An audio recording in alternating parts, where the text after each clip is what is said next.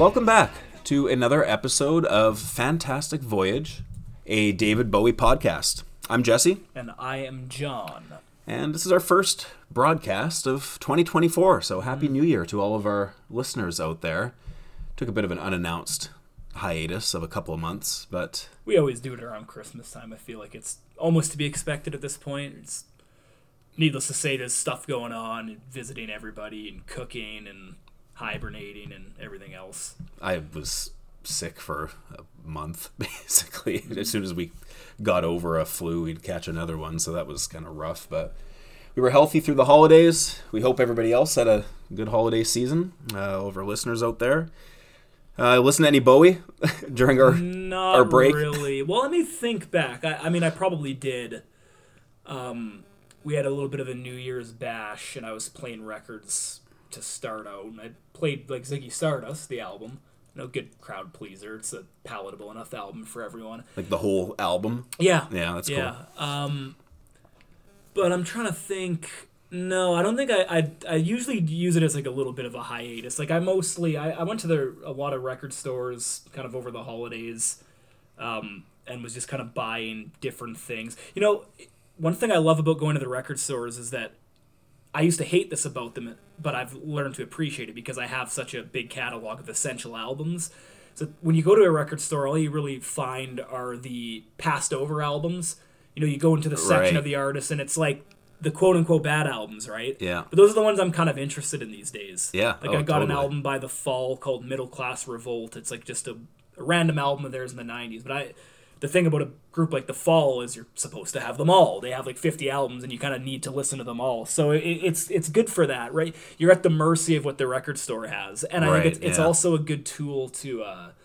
just to listen to things that you might not normally listen to. Because you'll always reach for the classics and your favorites. It's good for breaking you out of your routine or your habits, and then you get to uncover gems and stuff like that. So I kind of have a lot of fun doing that over the last couple of weeks, the last month. It's a commitment when you have the album. Mm-hmm. As where, if you tell somebody, hey, check out this album, and then they stream it, and they'll skip the first song. It's a bit different if you say, like, hey, I think you should check out this album. Say you're trying to get somebody into a band or a record or something, and you, like, lend them the album, or they go out and buy it because you recommended it. Like, the chances of actually getting into it are so much greater when you find it at the record store. Mm-hmm. Yeah. Well, I guess you did get one Bowie album during... I did, yeah. I actually still haven't opened it, but I plan on getting around to it because, I mean, it's one of my favorites. Yeah. You got me Buddha Suburbia for on CD for Christmas. We talked about it on the episode that it's not to be listened to, at least not the accessible record version that I've got, where it cuts it up in weird spots and you got to get up after 2 songs. And CD is definitely the media or the because it's 3 songs per side, right? On the record. Yeah. 3, 6, 3, yeah, 3, 6, 9, 12. And that's just, it's a little bit, like, it came out in the CD era, so it is kind of a CD album, right? Yeah. That's the way I look at it. Yeah. But, I mean, I got a lot, and that's the other thing, too, is I'm kind of getting CDs more than I used to, just because the price of things. Why not, right? Yeah. And it's fun. I mean, I still get the thrill of taking something home and playing it and looking at the liner notes. And once again, it gives me that extra incentive, like you were alluding to actually listen to it. So I'll go to the store, spend $15, come back with 3 albums, and I'll, especially if it's an album that I've never heard before, all of a sudden I got like 4 new songs that I like. And I love that about, the physical media thing and being at the quote unquote mercy of what's at the record store. I actually view it as a positive. It's not like you're actually at the mercy of it. It takes you down different paths than you would normally go to. So, and to play devil's advocate to the vinyl is superior crowd, which, I mean, I love. We're vinyl fans, obviously, so I'm not trying to say that it's not better or it's not. Anyway, I found it interesting. It was an academic article from Tufts University, which is a prestigious establishment, and it was a sound. It was on the sound of vinyl, whether it's better or superior or not. And the answer is yes, but our ears do not have the physical capability of actually distinguishing between one or the other, and that when people can A-B it and pick it out, there's outside factors that lead to you being able to tell which one's vinyl and not. I thought that was interesting, just like, the research behind that, where while yes, it's true, if all other things were equal, you wouldn't really be able to tell the difference based on like our ear and like the human ear. Well, there's still lossless files, right? Like there's FLAC files, that right? Are very, very high quality digital files. That's something they did mention. Like there was a caveat where, like, if you're listening to Spotify, for example, you might be able to tell the difference if you've got a sharp ear. But like CD, like a FLAC file or something. A lot of like modern day vinyl presses are just MP3 files anyway. So in that sense, it's like, you actually can probably get a high, like on Apple Music, you might get the higher audio quality actually than getting the record. Now there's some things where the record is like, I think, a lot better quality. For example, I bought a Krautrock record recently, kind of a Grail actually. I bought it because I won one of our fantasy football leagues. I would normally never spend $60 on it. Well, it's a double album, so it's kind of like two, but it's like an original pressing of this group called Amon Duel 2. The album is Yeti. And it's a really, really fantastic sounding album. Now, that type of stuff I do prefer to listen to on vinyl. Yeah. If I can get a 1970 original pressing of it, like that, that stuff actually, because it's analog recording. But, when I'm listening to that Fall album I mentioned, for example, it's from the 90s. I mean, I'd rather just have the CD for that, though. Yeah. So it depends on the album, too, right? If it's from the 90s or if it's modern, the CD actually might just makes sense. Yeah. Yeah. Especially because of with the sequencing too, like we were talking with Buddha, like it's kind of meant for CD almost rather than vinyl. So it does depend on the record. I love both though. I mean, I'll come back from the record store with both. I'll have a couple of albums, a couple of CDs. It's all about just going there and having fun and picking stuff out and bringing it home at the end of the day. And that's the beauty of physical media. Yeah, there's a lot of media to be consumed with the outside tour anyway. Right, that's what we're here for. Yeah, so we're talking Bowie's outside tour.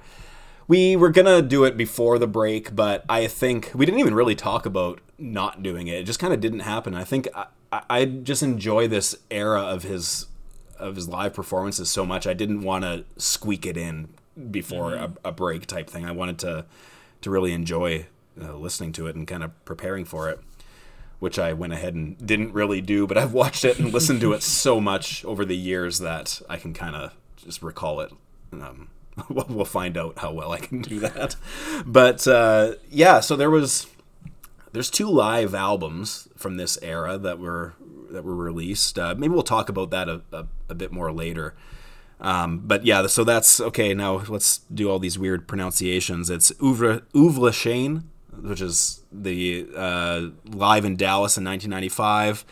It's the refrain from All the Mad Men, right? Yeah. And No Trendy Reshouf live in Birmingham, which What's that from? It sounds that's in familiar. 95 too. But like, what's the title? No Trendy? I have no idea, to be honest. That sounds familiar. Yeah, it wasn't a trend anyway. So both were recorded in 95. But yeah, there was a lot. So it's a big tour. 99 shows, which would bug me. Why didn't they just do one more show to say it was a 100-show tour? 99 shows spanning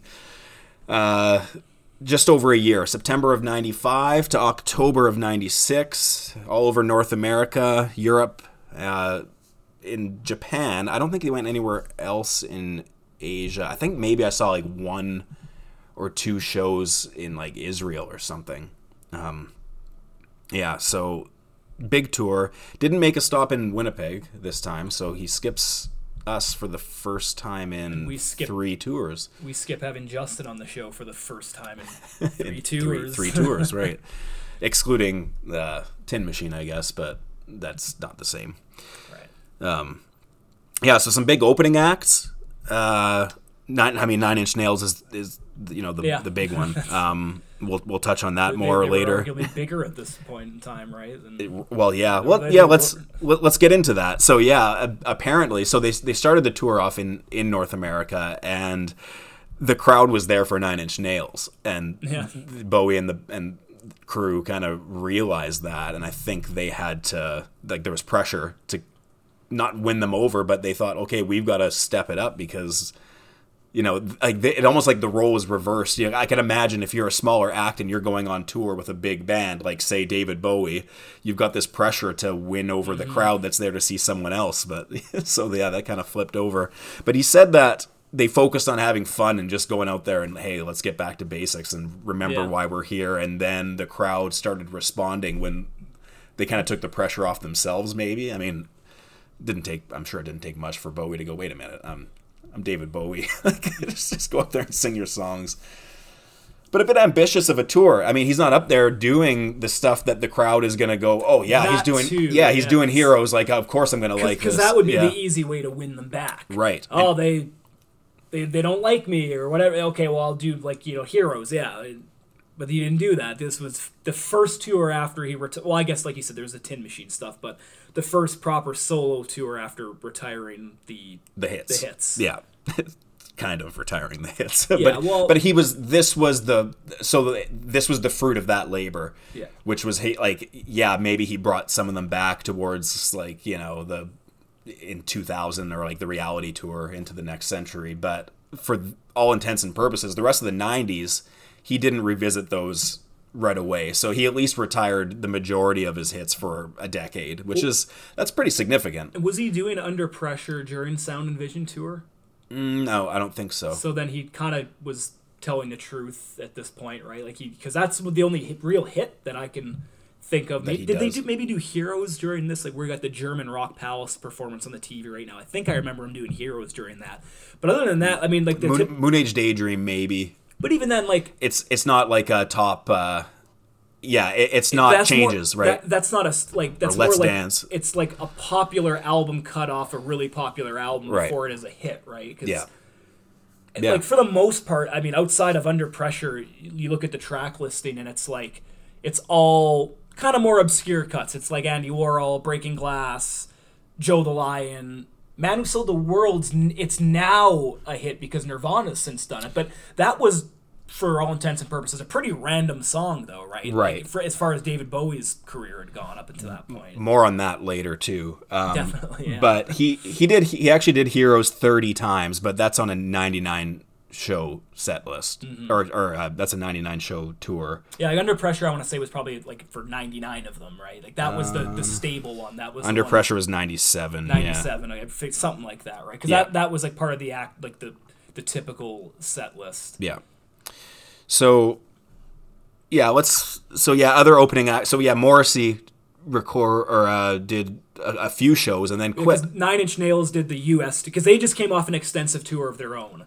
Did you watch? There's like an MTV interview, Bowie and Reznor sitting down. I have watched it in the past. I didn't revisit it. Yeah, a lot of cool insight just into Bowie's influence on Reznor, and I guess a little bit vice versa, but mostly because there is one of the most interesting things about that whole U.S. tour to me was how Bowie and Nine Inch Nails are more similar than you'd think, right? Like you would on the surface you think Nine Inch Nails is very abrasive, but underneath that there's kind of, I guess, something a little more subtle, or I'm not sure how you'd phrase it, but you know, because Reznor still did have kind of like infectious melodies and chord shifts and great songwriting underneath the mask or whatever you want to call it, right? Or underneath the aggression. Maybe mask isn't the most apt word, but what I find interesting about that dynamic is how Bowie was maybe the inverse of that.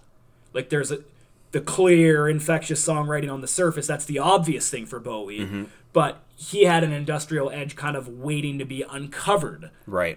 And to be thrown over top of the songwriting. And that's kind of what this tour felt like to me. Yeah, that's a good way of putting it. That's true. Yeah, because this sound is new to Bowie completely.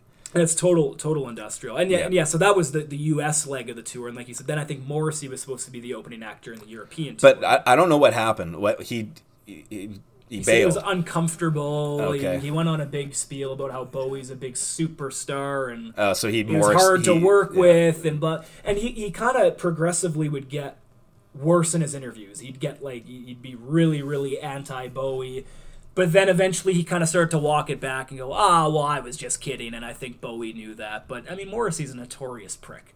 Yeah. I mean, I'm not doing this. I'm not doing this whole praise Bowie like he's God and make it like Morrissey is obviously wrong because he's going against my hero David Bowie. No, I mean Morrissey's a known prick. This is a known thing. I was wearing it earlier. I'm not wearing it now. JPEG Mafia, an artist of mine that I like that's more modern. He has a song called "I Cannot Fucking Wait Until Morrissey Dies." So you get the idea. Like Morrissey, he backed out. It's probably Morrissey's fault that it didn't being work Morrissey. out, Yeah. Any other opening acts to step in? We prick you. We pick you, prick. The prick was the opening act. Prick. They didn't. Sorry, they. I was just rushing to make that pun. They opened for Nine Inch Nails and Bowie. Gotcha. And okay. I'm not sure who. Apparently, it was. I guess because it was on the fly, it was just local bands in Europe. Gotcha. Like, okay, we're playing in this. So city, nothing big. Yeah. And we're playing in this city. Hey. Contact the touring booking agent. Yeah. We need someone else. Who's available? You want to play with Bowie? Yeah, and that would kind of be who filled those slots when Morrissey jammed. Personnel, let's get into that. We have a couple new players on. Gail Ann Dorsey on bass. I saw an interview once where she was kind of talking about, it was one of those typical stories where you're somewhere and they say, "Oh, David Bowie's on the phone for you," and you go, "Shut up," and you don't answer the phone, and then it turns out it was actually him. And I don't know how he got. I don't know who the mutual was, but yeah. So she's on board and will be, for the rest of his touring career, will be on bass. Well, she had played in. She was in Gang of Four for like a not critically acclaimed '90s album, I want to say. They're one of like the best kind of like dance punk, art punk. I mean, the Chili Peppers would probably cite them as like their biggest influence, I would imagine, or one of them. Yeah, they've mentioned them, but yeah. So she's got some pedigree. She's got some clout, and she's played with Gang of Four, and then it was also this kind of a cool band called The. Oh yeah. I don't know if she's on like the classic album Soul Mining. She might have been on kind of similar to the Gang of Four situation. She might have just joined in a later iteration of the band, but they got a great record called Soul Mining, a big hit on there called This Is the Day. It's like a classic new wave song. So, but she's played. I mean, I'm sure that's how between Gang of Four and he finds good musicians. She's got connections, so that I'm guessing that's how she wound up in David Bowie's band here. And Zach Alford on drums. He ends up. Does he play on Earthling? I know he plays the Earthling tour for sure. I think he's drums on Earthling. I'm not sure. A lot of like programmed drums on Earthling, right? I mean, and acoustic too. Right. Yeah. So even on this tour, like you kind of start to hear a lot of the Earthling stuff coming to fruition. But there's still a live drummer. The sound, especially, yeah. Because like I remember watching these videos and going, well, it doesn't sound like you watch the drummers playing. It doesn't sound like he's making those noises though. It all sounds more or less electronic. I wonder if that's Peter Schwartz, who is the musical director as well as played synthesizer. That probably had a lot to do with some of these weird, cool sounds. I kind of like when they add that in, especially this era. Like there's some songs where it sounds like there's like robots talking. Andy Warhol. Right, yeah. Perfect example, yeah. And friend of the pod, Mike Garson, is back. His first tour with Bowie since Young Americans. Yeah, the wow. 20 Philly years Dogs. later. Yeah. That's crazy, yeah, 20 years. And Carlos Alomar is back as well. Does he ever play with him again after this? Or is this it? I think it might be it. And he, you know what, he's a really important, I think, piece for the sound because Reeves is also here too. Yeah. But Reeves doesn't sound as loud, at least to me, as he does on the albums. I think there's definitely space. Yeah, I think Alomar helped create that a little bit. They actually played really, really well together. Yeah, because on paper that's not a mix that should work. Yeah, they're total opposite ends of the spectrum. You know, Alomar plays the the stuff for the clubs, the stuff that's very quote unquote safe. Yeah, and Reeves is the total opposite. He's the guy that's the asshole making noise. Yeah, I don't mean he's an ass, but you get what I mean. Yeah. Like when you're being hyperbolic on each end of the spectrum that they're on. So you mesh them together, and Reeves is bungee jumping. Work. Reeves bungee jumps without a cable when he plays guitar, right? It's brilliant. I think this might be some of the best guitar playing for a Bowie tour. And he's got that really cool guitar again, where it's got like no neck. Oh, the headstock. Yeah. One of those. I think you just tune it from behind. Okay, so there's we have it up on the screen for the remind us of what this whole thing looks like. But No, it's different. It's not a reverse headstock one. It's like a. It's something similar. There's just a lot of air happening in the headstock. Yeah, it's weird. And that's, I think, another important. We have it on in the background, which is good because that's another thing that's different about this tour is it's not a really elaborate set. It's more focused on like atmosphere and vibe. Yeah, there's and just colors. It's kind of dark, draped in a curtain with a couple mannequins. Yeah, and that's kind of it. Yeah. So it's more like skull. Cool blue lights to create a cool vibey atmosphere, a dark kind of industrial atmosphere, like dark with lights, dark with vibrant lights. It creates a pretty cool, look. There's no gloss on it whatsoever. It's funny, I was just talking about gloss with a coworker today. We were talking about what makes Star Wars great. And the original trilogy, there was no gloss. It was all like a hunk of junk spaceships with grime and rust all over them, bought from a grimy shop with a grimy owner. And then the more gloss Star Wars, like I love the underworld where they're in the streets and they're at the clubs and when I was talking about the more gloss, it just becomes typical sci-fi and it kind of loses that character. What I've kind of concluded with Star Wars, 'cause I don't really watch it anymore. It's one of those things. I'm approaching 30 years old, and you kick certain things out of your life.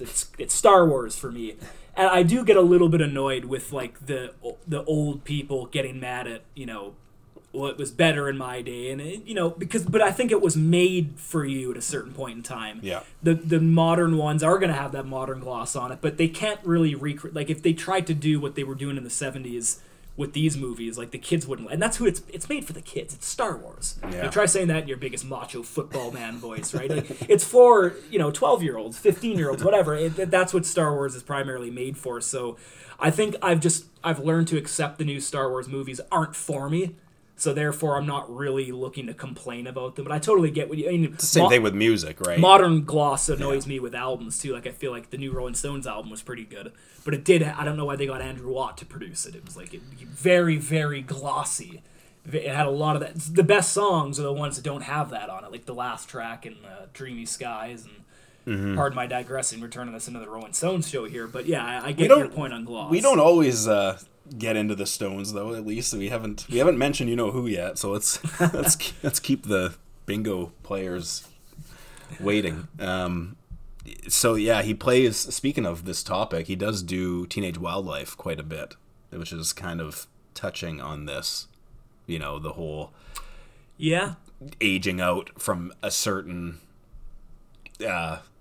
No, we talked about that for half an hour before. Well, it's interesting too because it's also a younger audience here. There was well, right. the U.S. states when there was 9 Inch Nails. That's why it took a while for that to kind of gel a bit. So it was like you said, 12 to 17-year-olds. I think were like the median age. Like that was who you were mostly seeing was teenagers at these shows, and that's kind of what you were alluding to. Teenage Wildlife's kind of about that, falling out of the teenage ideal, growing out of it more or less. Mm-hmm. So it's kind of a very meta song that he picked. I mean, I think all the songs that he picked, the deep cuts that because he's mostly doing outside songs, but if it's not a song from outside, it's like a deep cut from his past, and I think they're all very fitting. Yeah, let's get into that because very, very carefully picked selected songs. Yeah, so. The vault selections, we can kind of call them, I guess, would be. It was like he really picked and chose what fits not just the style of music, because they're all rearranged as well. So it's not like he picked it to be like, oh, this sounded like it could vibe. It's like, no. Like Teenage Wildlife maybe sounds closer to the album. Most of them don't, though. Right. So he was picking kind of for topical reasons. So, for example, like Joe the Lion. Just like, let's get that one out of the way. We mentioned it when we talked about Outside. Like, he's going back to what's that guy? Chris Burden is his name, who like was crucified to a VW Beetle or something and shot in the arm because of art. It's like that's using literally your body as art. That's Outside. Yeah. It's it's murders, art crimes, using the body as a focal point in the art. So yeah, it totally fit into this world of Outside. Yeah.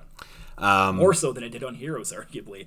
Like I never it fits it for the dark reasons, but not as specific. Maybe, yeah. It kind of recontextualized the song a little bit for me, because that's always been one of my least favorite songs on Heroes. Yeah, I come to Heroes for the Moss Gardens and And V2 It's not the first people think of, that's for sure. Joe the Lion's a little heavy, but it works here. I mean, because this is the heavy tour, it's the heavy album and all that. So yeah, Joe the Lion really, I think it fits here. Like I said, even perfect. Arguably more than it did on Heroes. Yeah, perfect. Also, Andy Warhol. I mean, he's the artist. The only difference is when he says "hang him on my wall," he's literally hanging him on the wall now, for the body mutilation.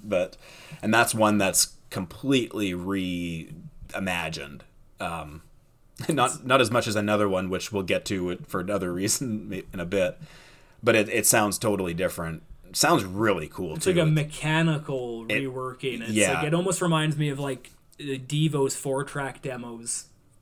Where it's just like there's the song's called Mechanical Man, actually. Mechanical, imagine that. But yeah, it sounds like that. Like just weird computer robot noises. And who's the guy you were saying that was, I think, making those noises? Oh, maybe Peter Schwartz. It could have been Garson too, or both. And it's like almost like a trip hop or like a drum. I maybe like a drum and bass back. It's definitely like the Earthling style. Like, you know how they do Baby Universal also on this tour. Yeah, it's almost like that's Baby Universal '97. This could be like Andy Warhol '97. It's like the same type of reimagining. Mm-hmm. Breaking Glass is another one that just kind of fits. When he says "don't look at the carpet," I drew something awful on it. It's like, first, I love the mystery behind that involves, but also it's kind of, to me, he's connecting. The connection is he's ashamed of what he's created. Don't look at it. I did something terrible. Don't look at what I've done. And if that's not the art in Outside, like in the topic in the story, then I don't know what is. When I was listening to. I was the Rock Palace thing that we have on right now. They do "Lust for Life," right? Yeah. I didn't realize how similar those songs are. Like he was doing "Lust for Life," and I thought it was Breaking Glass. Like, they were very, very, because he does like a kind of a slow version of "Lust for Life." It sounded exactly like Breaking Glass. Well, and "Lust for Life" is same era, same period. It's a Supreme song too. It's which one? Can't Hurry Love. Or is it Can't Hurry Love? No. Ding, ding, ding, I feel it. Yeah, Can't Hurry Love. And then Jet did Do You Want to Be My Girl? And everyone said to Iggy, hey, they ripped you off. And he said, no, we just ripped off Diana Ross. Breaking Glass fits in great. What other ones did he do? Like Aladdin Sane, he did the title track. Well, and that may as well have been reworked. Aladdin Sane, the title of the actual song is like what, 1918 and 1945. Could have 1995. You may as well, you can put a 1909 with a question mark because that's also a preoccupation of Outside. Right. It's the theoretical end of the it's Y2K, the end of the millennium, and it should have been 99. Yeah. Or like 9 with a question mark or whatever. Right. But, it fits very well topically also here. Mm-hmm. And he does a lot of cool, like he sings on Broadway during the end, sings All Day and All the Night by the Kinks. It's great, and, Galen Dorsey, who does a lot of great backing vocals / duets on this tour, she started singing Where Have All the Good Times Gone. That's cool. Some really cool mashups. She sings she does the Freddie Mercury, But I also love the vocals she adds to Night Flights. I was just going to say, because you've always really liked the Bowie version of Night Flights, and I've kind of been like, I just fucking love this Scott Walker version way, way too much. But I think this is, like, the stuff on this tour, it's the best versions of Night Flights that Bowie ever Some of the best versions of all of these songs. Mm-hmm. I mean, the Night Flights in particular gets, like, a huge boost for me. I'm like, I actually really, really enjoyed listening to these renditions of Night Flights. Yeah. So he opened the show 46 times with the Motel. It started with Look Back in Anger, right? And then he started opening 22 times, but also he opened 26 times with Subterraneans. That's cool. He was doing that with Nine Inch Nails. Oh, right, because they would come out and do that. And didn't they do some other stuff together as well? Yeah, like Hurt. Hurt, right, yeah. I've seen... And there's another song from Nine Inch Nails album that I'm not as familiar. It's the same album. It's all from Downward Spiral was their most recent album. Interesting thing on that too. There's a track on the Nine Inch Nails album that they talk about it in that interview, that Bowie Reznor interview on MTV, where it's the same exact chords or same exact notes. It's called "A Warm Place" is the song, the Nine Inch Nails song. Same notes as "Crystal Japan." Okay, cool. Which is very interesting. Good one to borrow from. not as known. Yeah, well, Yeah. I think he did it unknowingly. Okay. Like subconsciously. Or subconsciously, because what was interesting in that interview too is Reznor was saying, they're asking him, the interviewer was asking, well, what's your favorite Bowie album? And I guess Reznor's born, I want to say in like the late 60s or something like that. So his album, he said, was Scary Monsters, because that he probably would have been like 15 or 14 at the time when it came out. And it was when he bought the Ryko disc bonus track with edition, Crystal Japan on it, yeah. That's when he noticed that he had ripped it off. He bought my favorite Bowie album, got reissued. Let's listen. Oh, fuck. I did it. I just stole this song. That was when he came to the realization. I thought that was on Scary Monsters because I made this mega Bowie CD once, and that was the torrent that I downloaded, and it was on, and I thought, oh, interesting. Reznor also mentioned Low as like quite a big influence, and in particular, who doesn't?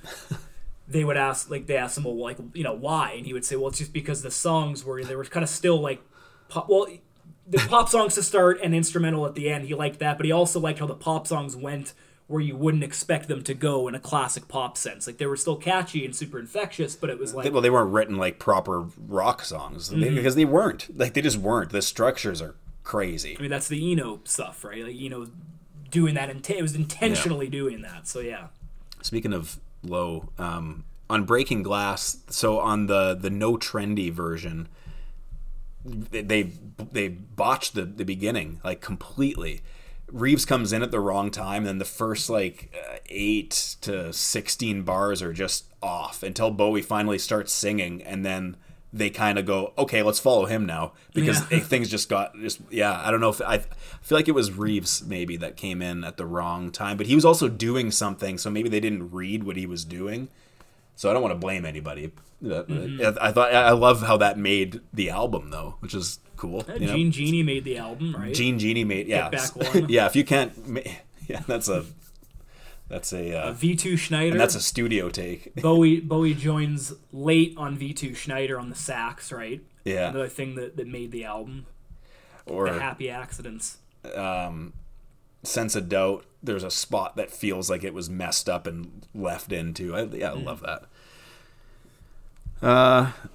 You're talking Scary Monsters, that made it. Yeah, these are all these characters in this show, or in this on Outside in that universe are a bunch of scary monsters, so that fits. Okay, let's talk about Man Who Sold the World. First of all, let's get the Nirvana thing out of the way. So Kurt Cobain stole the song from Bowie. He didn't steal it from him, but he made it. You Google to this day "The Man Who Sold the World." I'll put it to song by Nirvana, and it's and you look written by David Bowie. It's almost like "Hurt." We just mentioned that song. That's like a Johnny Cash song. Now, You know, these are like the classic, most popular cover songs ever. I'll put it to you this way: there's a reason why he does such a different version of it. He's reclaiming it. He's absolutely, because he has to. He couldn't go and do "The Man Who Sold the World," the album rendition. No. Yeah. Hey, it's mine. This is how I originally did it. It's like, no, somebody else reinterpreted it and made it a hit. Now you got to do the same. Yeah, and he does a pretty good job. He does a great job of it. I also love how at the beginning of the song he says this song is from 1968. Yeah, like he's really, the album's from 70s, and I wrote it even before then. He's really making a point that like this was made before that guy was even born. I think around it ticked the time him he was off born. like a little bit, because he would say, I think I've read it somewhere that like people would come up to him and say like that was Kurt Cobain's song. Like they thought, like they actually, some people would think that, and I think it bugged him a little bit. I don't know. It's evident. I could be misremembering that, but whether he said it explicitly or not, he said it. You could read between the lines with that intro that you're talking 68 about. 68 is great. And he does do a lot of that in this tour. He does kind of talk about, this is from this album. Right, yeah. This is the Voyeur of Utter Destruction. Like this is new. Yeah. This is from there. I'm covering this. Yeah, he did He had a lot of not a lot. He wouldn't say a lot, but he would kind of do this thing where he would say what the last song was from and then what the next one was going to be. And I think that was also a way too of bragging. Like, okay, I just did this thing from '68.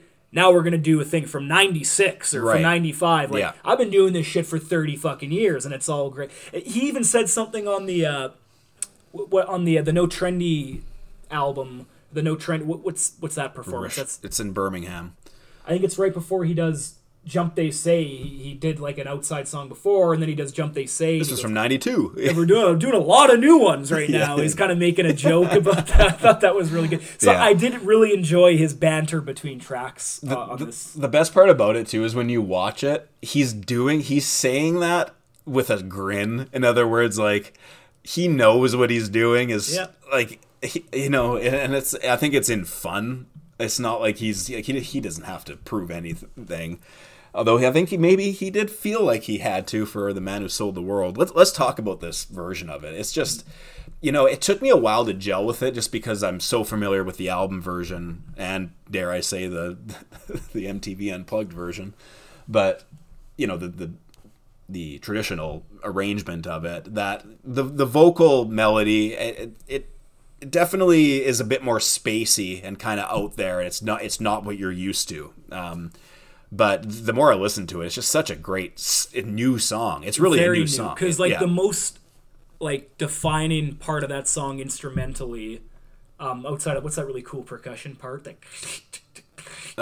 guiro? Yeah. Other than that is the bass, right? Yeah, the bass line. That's not there on this. That's too happy. So this is a different vibe. You got rid of the most,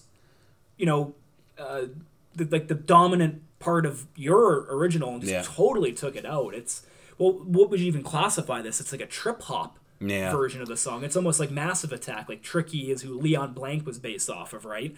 This is almost like the Massive Attack version of The Man Who Sold the World. A total reinvention of the original. Probably the biggest reinvention out of all of these. Yeah. It's either this or Andy Warhol. Well, he wrote a new song. Honestly, arguably one of the best compositions of the 90s for Bowie. And he used it to reclaim this song. So he just kind of took the general chord structure and the chords. Yeah.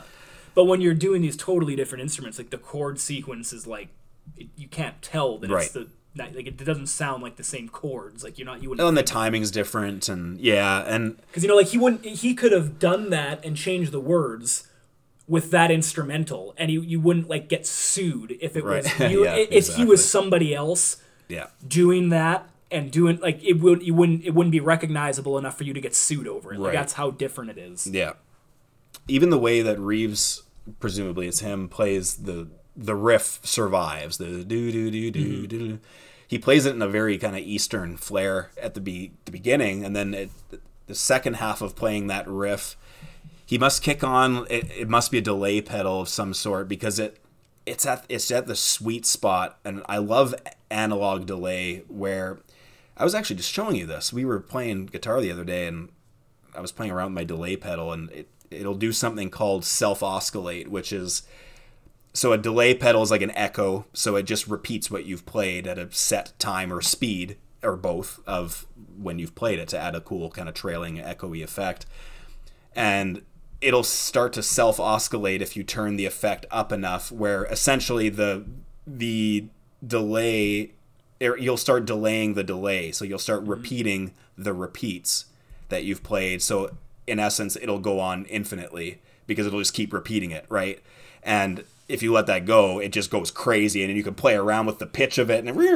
But anyway, that self-oscillating is really cool. But if you set it just to the brink of that happening, it creates this effect where it feels like something's about to take off. It's like something's about to happen with this guitar tone, but it doesn't because it's not quite at that point. Maybe maybe we'll splice it in just to kind of see if you can feel that vibe.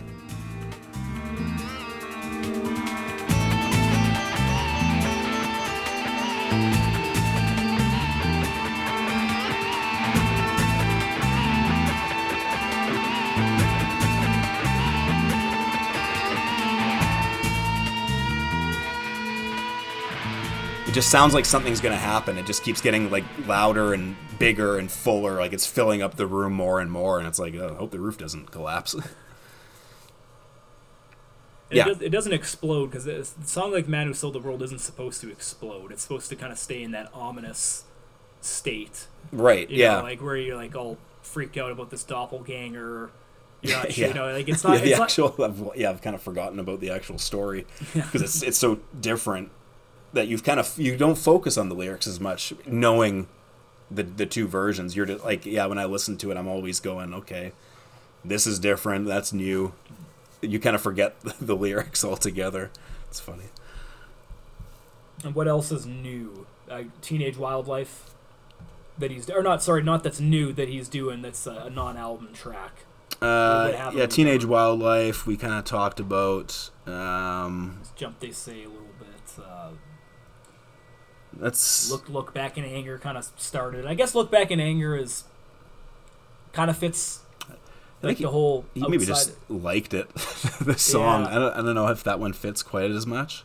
The title Anger. I don't know. He did Diamond Dogs 34 times. Yeah, that works. Oh yeah, definitely because Yeah. if you're to compare albums topically, the closest sister, cousin, brother album to Outside is Diamond Dogs. Yeah. Right. Right. Yeah. We've just different types of dystopia, but similar. So yeah, I mean the whole the gangs and all that. Yeah, Diamond Dogs. I do think fits.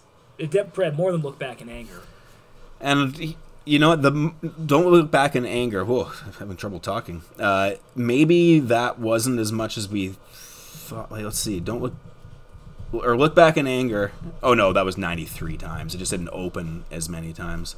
Yeah, because the Motel started to take over. Yeah, as but he also did Boys Keep Swinging 22 times, DJ 21 times. So maybe just kind of revisiting Lodger. Lodger, yeah, a lot of Lodger, a lot of Berlin, I guess, because there's some Low also. Yeah. With Subterraneans and Breaking Glass.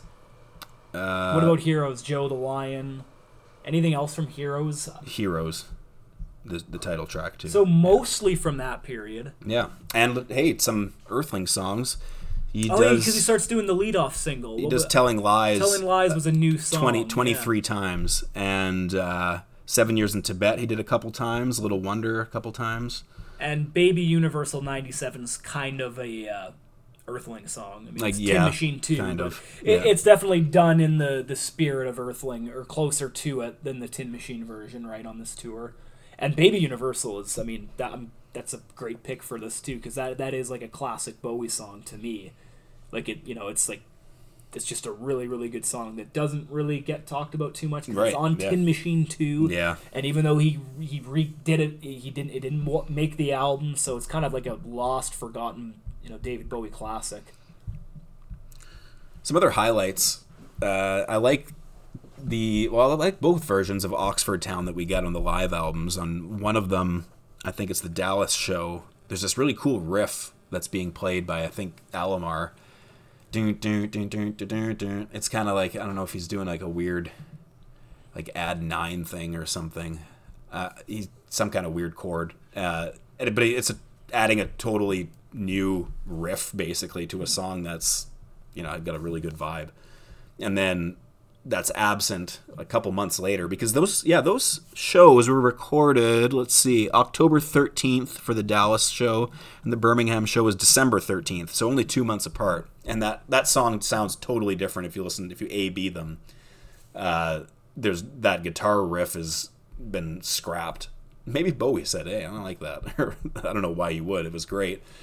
But then there's kind of like this weird synthy thing that's added instead. So that's kind of cool to see when you get, like, how often do you get 2 releases from the same tour?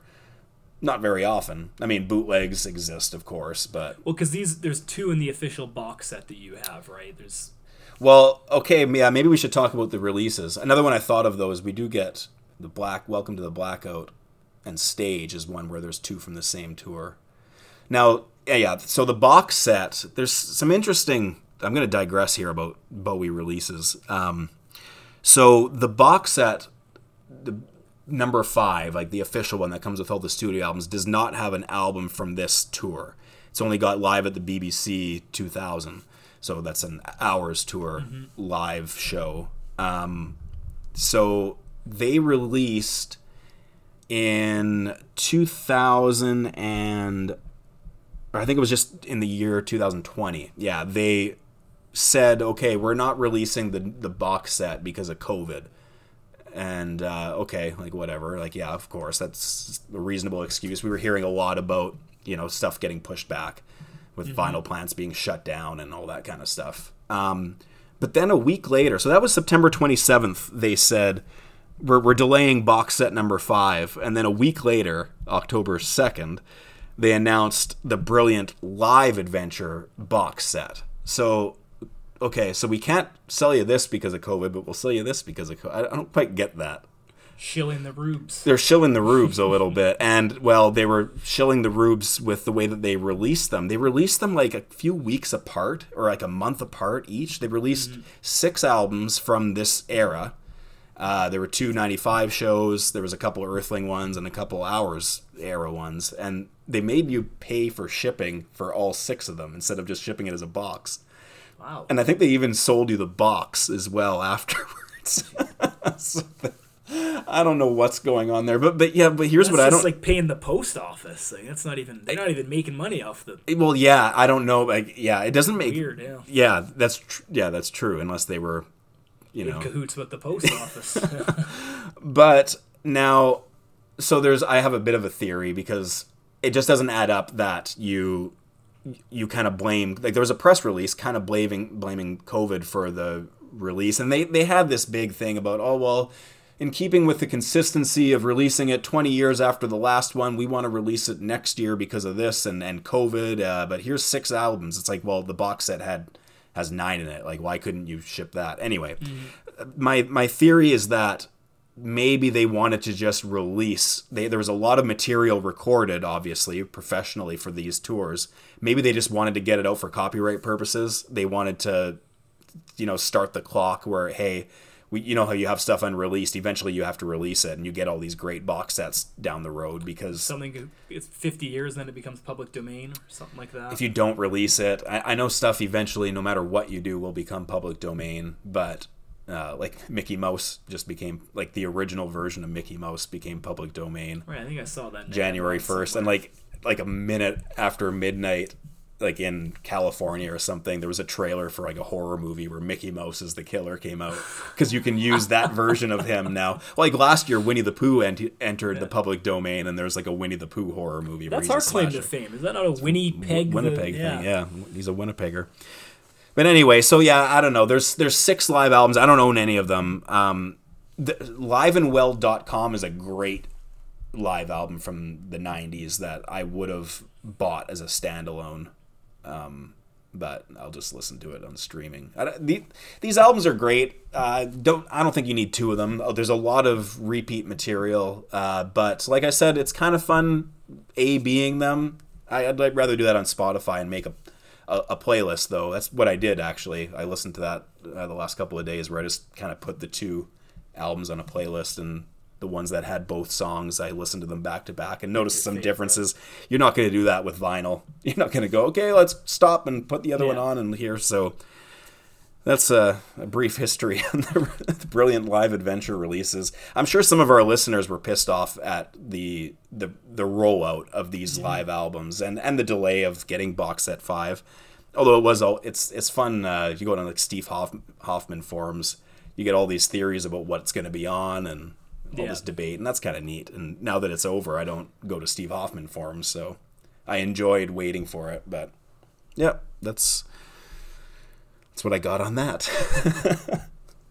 Something about this tour that I contemplated was like, I wonder if it ever crossed his mind. I'm sure he did, and he settled on what he thought was best. And I think the finished product is great, especially because we get these new reworkings of new songs. But I wonder if he ever, in his mind, tinkered with the idea of like doing outside the album, like outside tour, the album front to back. Yeah, that would have been cool. I mean, I'm looking at the track listing. It's like these. They're in a different order. It's like Heart's Filthy Lesson, Voyeur of Utter Destruction, Oxford Town, Outside. It's like all scrambled. Yeah. Of course, the album's a big hypercycle, and the order's kind of arbitrary anyway. Right. But there is like a world where I could see like outside the tour being really, really cool. But it didn't look like he was going for that like stage theater thing this time around, though. Maybe that's what he ultimately decided to just make it about the music and the an experience as opposed to a story. Because that's true. This would have been the time to do it. Like if you were thinking of any David Bowie album that would be a good theater front to back, it's probably this. What else is there that Ziggy, would be like Diamond Dogs, Ziggy? Even Ziggy though. I mean, like this is more of a linear, non-linear story. Because like. It Ain't Easy has no ties really to any type of theme. Neither does Soul Love really, but like every song on Outside serves a purpose. Yeah, he could have done it here. Right. So maybe this was it, but he just pulled from the rest of his catalog and didn't shove it down your throat. It's like, okay, Act 1, Leon takes us outside. I also think too, like, think of the songs he's doing; they're all upbeat, like except for when he started doing the intro with the motel. Mm-hmm. But like you can't really do the what's the song I'm trying to think of, the Wishful Beginnings. Like that's where you would lose those 14-year-olds, right? Like they probably wouldn't translate. I mean, would have been great. It would translate live to us, exactly, and the listeners. But we're talking about this very small percentage of people, right? I guess if you're trying to go on tour and reclaim your popularity to a certain extent, I think both to the Nirvana fans. To the you can't really maybe be doing all those. Like Architect's Eyes was another one. He was doing it, but it got dropped at some point this tour. That one makes sense, but some of them maybe just didn't make sense. They did I'm Deranged. I think he did that one. Let's see, 23 times. So which ones doesn't he do? Architect's Eyes was only twice actually. He's not doing Ramona A. Stone, if you even count that as a song. I think out of all the segs, that one is the most like a song. He doesn't do Leon Takes Us Outside. Obviously, that's kind of an intro also. He does do Outside. It's a common one, too. He doesn't do No Control. Every show, pretty much. No Control, yeah. No Control. Okay, so there's another one he doesn't do. But yeah, I mean... He does do Strangers When We Meet. Yeah. So yeah, he picked the ones that made sense. Small Plot of Land, he doesn't do that, right? Ever on this tour? Ooh, I don't know. Because that's another one too, right? Where I get why he would ditch certain songs. Like even the Motel's ballsy for a But when you think of it as because he does Look Back in Anger as the opener. Okay, rock and roll, fast paced song, very busy rhythm section. It makes sense, right? Like it's a very safe choice. The Motel's kind of more of that is like almost theater. Like, okay, let's do this big, slow build. That song's a great big build up. That is also a really cool way to start a show. Yeah. The rock and roll song's safe, and I'm not trying to say that as a bad thing. Like you go to a rock show and you see a banger rock song as the opener. That's a kick-ass way to start off a show. But the Motel's a really cool way to start off a show, too. Well, and he started off his Glastonbury set with Wild as the Wind, which is great. Mm-hmm. Glastonbury. Yeah. I think he sent Garson out to play Greensleeves, too. Speaking of Garson, I reached out. I Twitter messaged him asking, or not messaged, just tagged, hoping maybe he'd respond. He didn't. But...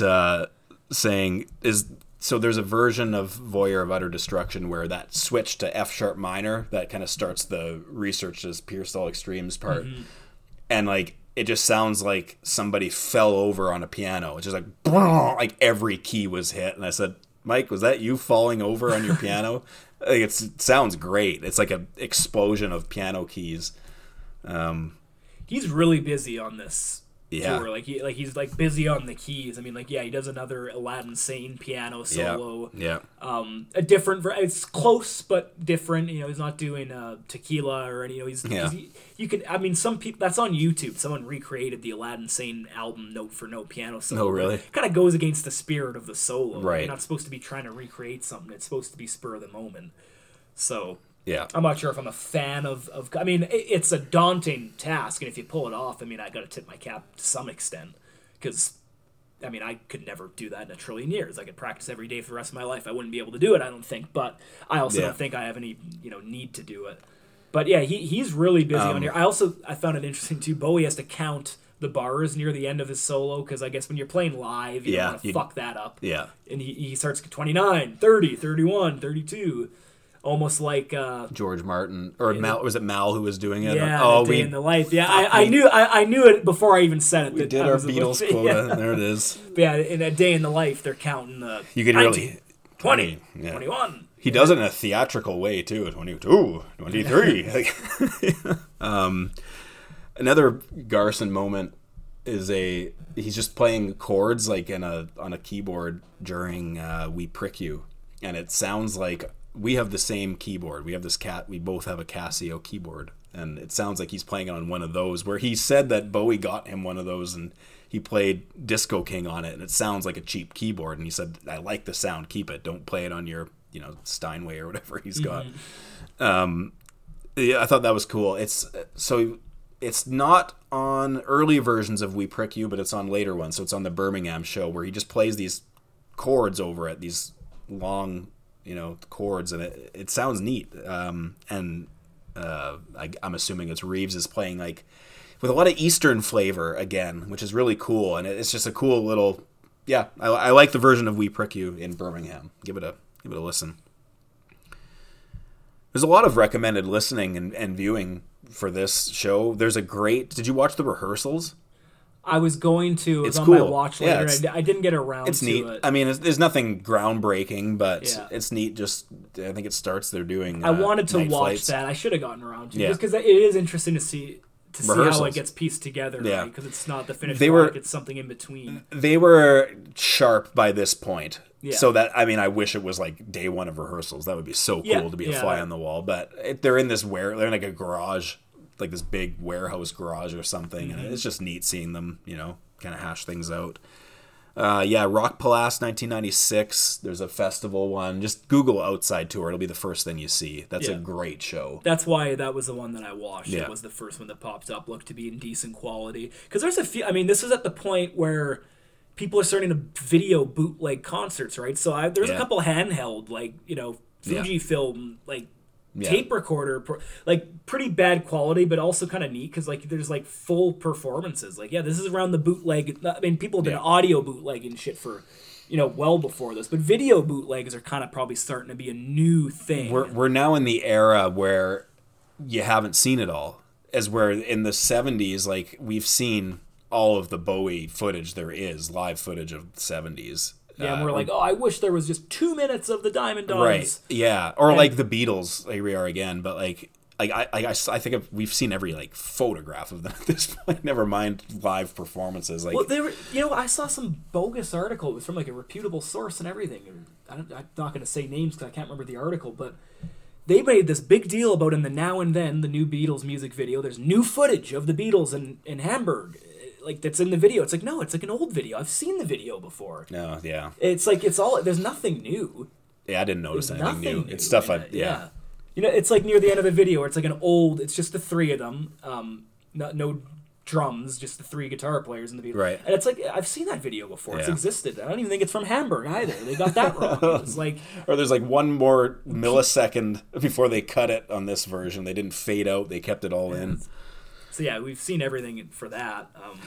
But yeah, there's a lot. There's there's tons of stuff out there for this tour, and this is also like it's known as like Bowie's back in fine form. He's this back is in best business. Tour since what? This is like he's back on top again. Like he's regained. Oh, it's just excellent. Everything is like, if you're ranking tours, this might be the one I'd want to go to.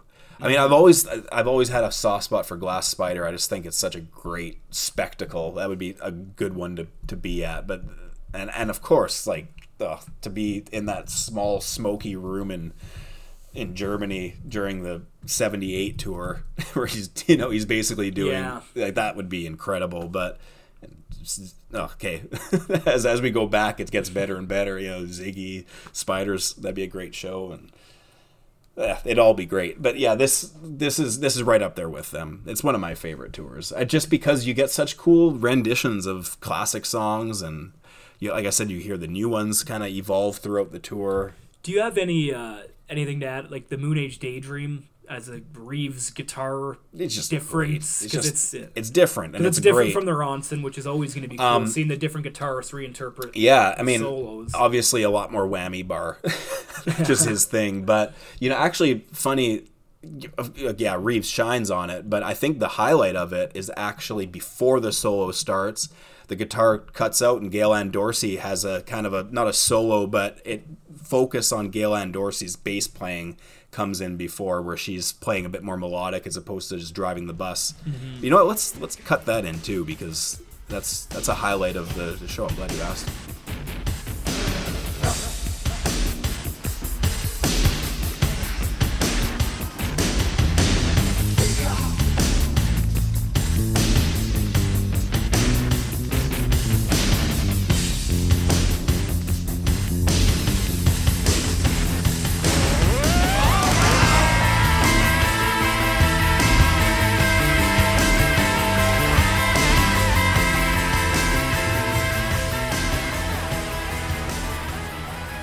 She deserves her flowers too, because she's outside of Bowie, she's probably the biggest star on this. I mean, she shares the stage with him more, or he shares it with her more than anyone else. She gets she's kind of up front and center too, a little bit, or more so than some of the other guys. Yeah, and she's going to become a staple, like you mentioned earlier, in his band, and for great reason. She's got such a cool look too, like in the music videos that we're about to touch on once we get to Earthling. Like, I'm glad she's here to stay. Yeah. All right, we filled up an hour on the Outside tour. That was cool. I didn't have much prepared. I said, okay, this is good. This might be quick, but I think we could get into a lot of. There's just so much to talk about that it probably will last. So we did it. We filled up an hour.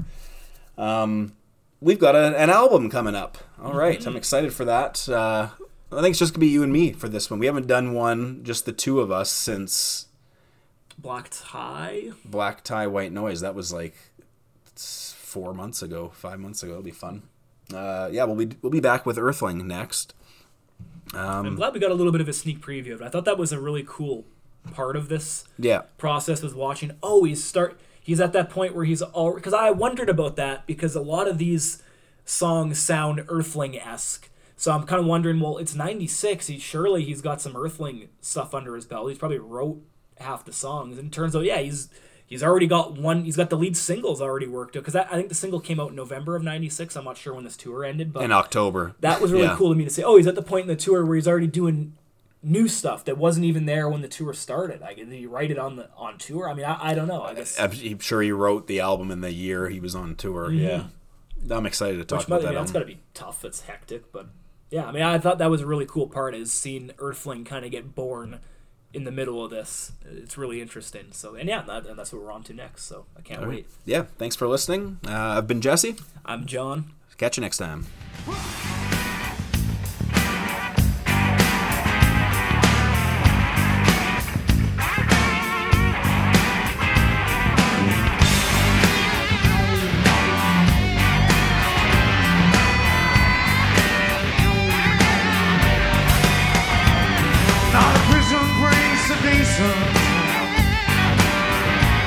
My turn is insane. So I guess my days are numbered. Lord, get me out of here.